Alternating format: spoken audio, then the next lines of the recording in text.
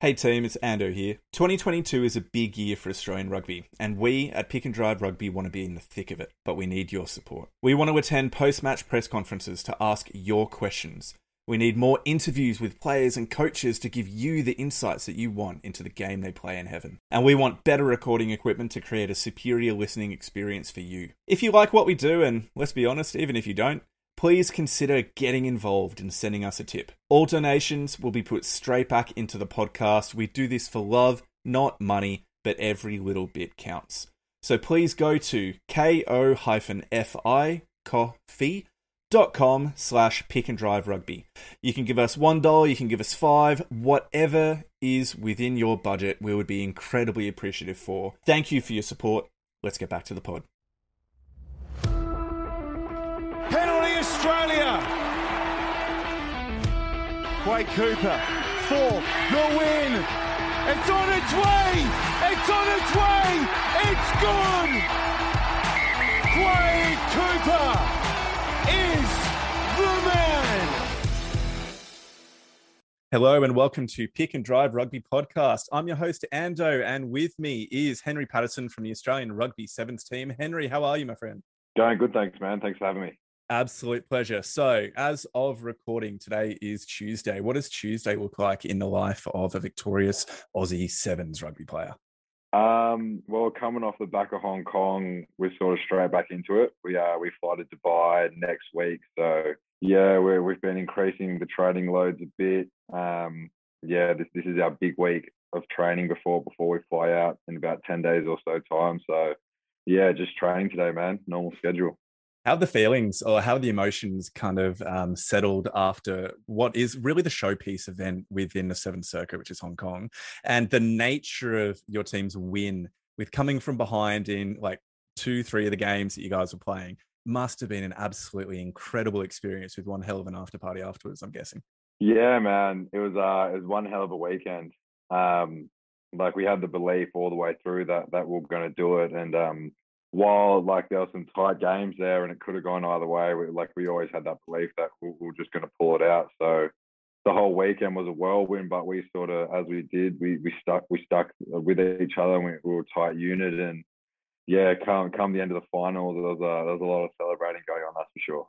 As there very much should be. For those of you who've had your head in the sand, I might just quickly run through the results from the Aussie Sevens over the previous weekend from their campaign over in Hong Kong. So the first match was 43-0 against Hong Kong before going down 17-22 to Samoa. I just want to pause on that game for a moment because watching that match, it was really interesting to see that you guys had a lot of possession, particularly within the first half, but there seemed to be a few moments where you wouldn't have been as clinical. You weren't as clinical as I'm sure you were hoping to be as a team. What was some of the chat coming out of the back of that loss, and how do you guys turn it around for the following really good performance against New Zealand?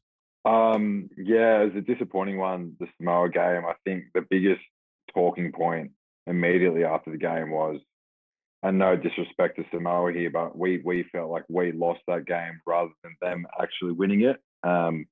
I think it was maybe 17-5 or 17-7. We got our lead was at one point. So with 5 or so minutes on the clock, you're really in a good position to win that game. And just it was more systematic errors and just really not playing the style of footy that's got us our recent success. We went away from that for 2 or so minutes, and that's really all it takes in sevens, right? So just a lapse in concentration, and sort of not sticking to the game plan. And when you're playing those good teams, and Samoa's proven that they're one of the top teams in the circuit at the moment. So even a couple minutes of a lapse and they'll make you pay. It's amazing how quickly it can turn around against kind of any team that you're facing, because Samoa didn't medal at all last year, didn't finish first, second, or third. They didn't in this competition as well. But as you're obviously correct in saying, they're still a good team. And so it's amazing how in sevens, just that 2-3 minutes where you just maybe switch off or aren't executing things the way you want to can have such an impact in sevens. Yeah, and as you said, Samoa haven't medaled, but they were late to the series last year. They joined in Singapore. And then from Vancouver onwards, I think 5 or 6 tournaments in a row they've come fourth. So they've actually been in the bronze. They've been one of the most consistent performers. I think they might be the only team that's consistently been in the top 4 every time they've played. But it just turns out they've come fourth. You know what I mean? So yeah, they've been an unreal team. Now, that was kind of leading me to... Actually, I'll keep going through the teams before I ask that next question. Had the New Zealand performance where you guys got up 24-17. And then one of the games of the tournament against Ireland with just an absolutely incredible game. You guys were down 19-5 with 4.5 minutes remaining. Like, I know professional rugby players always say, like, yeah, we know we've got that in the bag. We had belief in the team and in the boys around us. But like, when you're down 14 points with 4.5 minutes remaining, what are you thinking as a player out on the field that you're trying to do well to turn the game around? I think I'd like to think most of the boys are just thinking like, my mindset is I've just got to do my job right.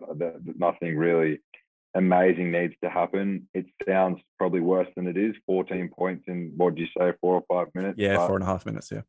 Realistically, if we score, sevens is such a quick game. If we score 1 try in 3 minutes, we can then go into overtime and score a second try 30 minutes after the siren's gone, a minute after the siren's gone. So really not letting that scoreboard and time pressure get you that much, and just knowing if we all execute our jobs, if I can carry well, get us over the ad line, if the ball players can get the ball in the right areas, if X factor players like Moz can add a bit of flair when necessary, if we all just do that and we stick to the structures that we've sort of implemented before the game and say, how are we going to beat Ireland?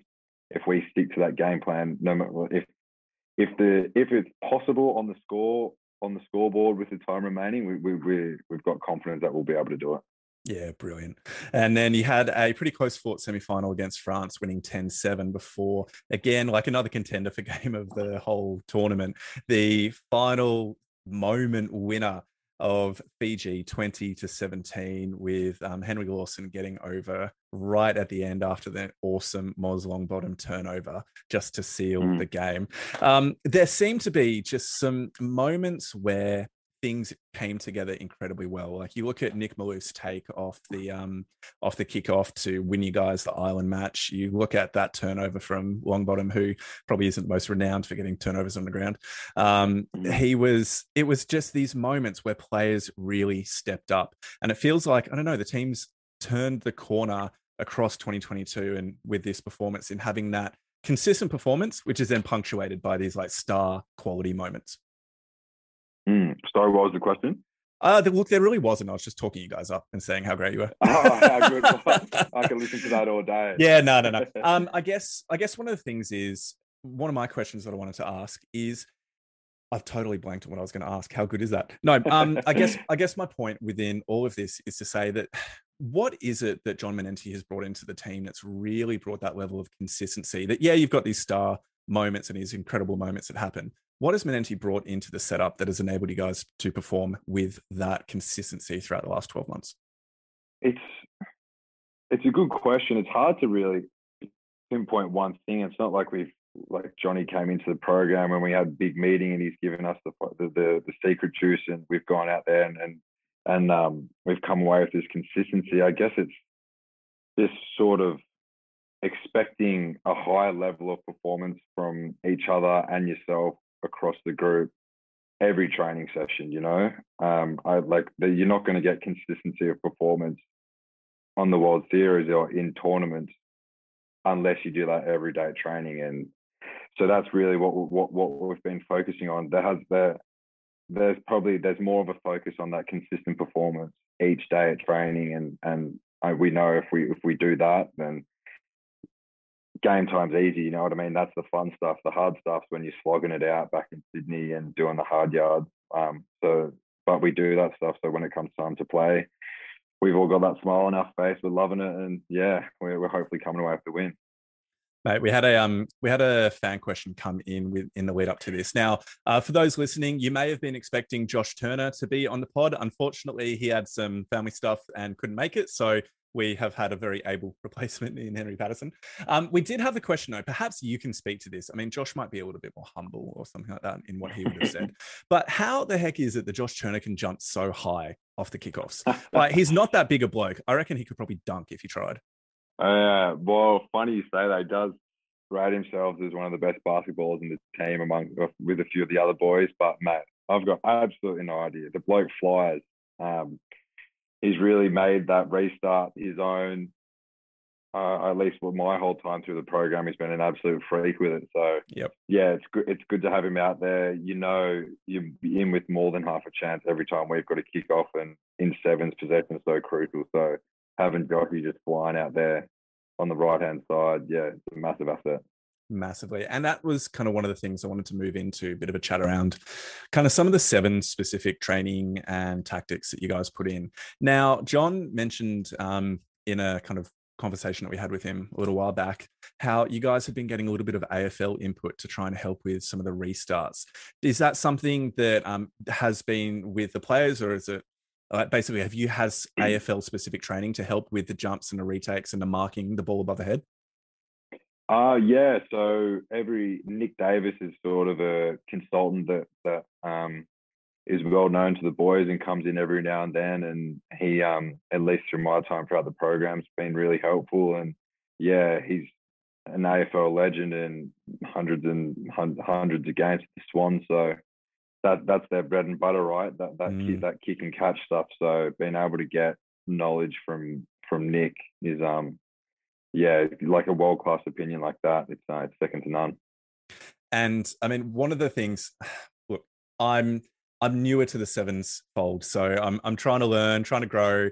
And one of the things I seem to notice within the matches across the tournament, the Hong Kong tournament, was a seeming emphasis on only playing between the 15-meter line on each side, basically spreading the ball wide and then trying to create those one-on-one opportunities where you can get the arms free and then get the break down the side. Am I reading things right? Is that a particular thing you guys did try to put in? Is that a regular tactic? Well, I don't want to give too much away. You know, come on, if I'm seeing it, I'm sure other people are. I'm sure you've got a huge audience, and many of Fijian and New Zealand will be tuning in. Yeah, without a doubt. Yeah, but basically, when you've got guys like Moz and Matty Gonzalez and all these guys with amazing feet and amazing attacking flair, guys, when you're trying to find a role like guys like myself or Moose or Lawso like that, we can really add to their skill set. If we can get good ad line on an edge or just get good ad line anywhere, that really opens up the field for those nippier guys. So yeah, I guess we're in a roundabout way, it's just trying to find how you're going to fit everyone's strengths into the same game plan. And most of the time, that's the big boys carrying hard to get over the advantage line and giving the nippier guys the freedom to work with. That was really, really apparent, particularly with some of the really straight underslines that like Jimmy Turner was running. He had a fantastic opening try against New Zealand that was just picture perfect, running the unders went straight through the gap. So good to see. Now, one of the things that's so cool about sevens is the massively different playing styles that you see from some of the teams. So like a really good example is having Ireland within the quarterfinals and then Fiji within the finals itself. I mean, how do you adapt from playing those different styles? Like, how are you facing up against Fiji with the height and the physicality, but the incredible offloading game they have versus some of the smaller teams that might be a little more organized within their attacking shape? Yeah, it's a great question. I think while we do our analysis on the other teams, we also have our style of play that we like to play each game. So we make sure we want to bring that to the table first. We know what we do and we do it well. So in order to win a game, we're going to have, first and foremost, we're going to have to do that. And then when addressing, like you said, like an organized attack or a Fiji where it's a bit more chaotic, that's probably the defensive structure a bit more. We know, for example, with Ireland, they're a good team that do the basics really well. They're going to go a lot of phases. So you just got to make your tackles, and we're probably going to have to force a turnover there. So that's where one of our more experienced guys in the ruck or our turnover specialists, they get the tap on the shoulder, like, mate, if we're going to get the ball back, it's probably going to have to come from our end. So look for an opportunity there. Fiji, on the other hand, I think we all know the exciting brand of footy they play, offloads everywhere, unpredictable. Half the time they look like they don't even know what they're going to do next. So it's really just about anticipation, shutting down those offloads and yeah, sort of just nullifying that flare as much as you can, because the more you nullify it, then an error is going to come and they're probably going to turn the ball over themselves. So yeah, it's sometimes it's a patience thing, sometimes it's little nuanced changes, but yeah, you're right. There is different approaches. You have to approach every game differently. It seems that underpinning those different approaches is just this insane level of fitness that the Aussies seem to have. Is that just one of the most painful things you've had to deal with, just the level of fitness required to be able to play at this level?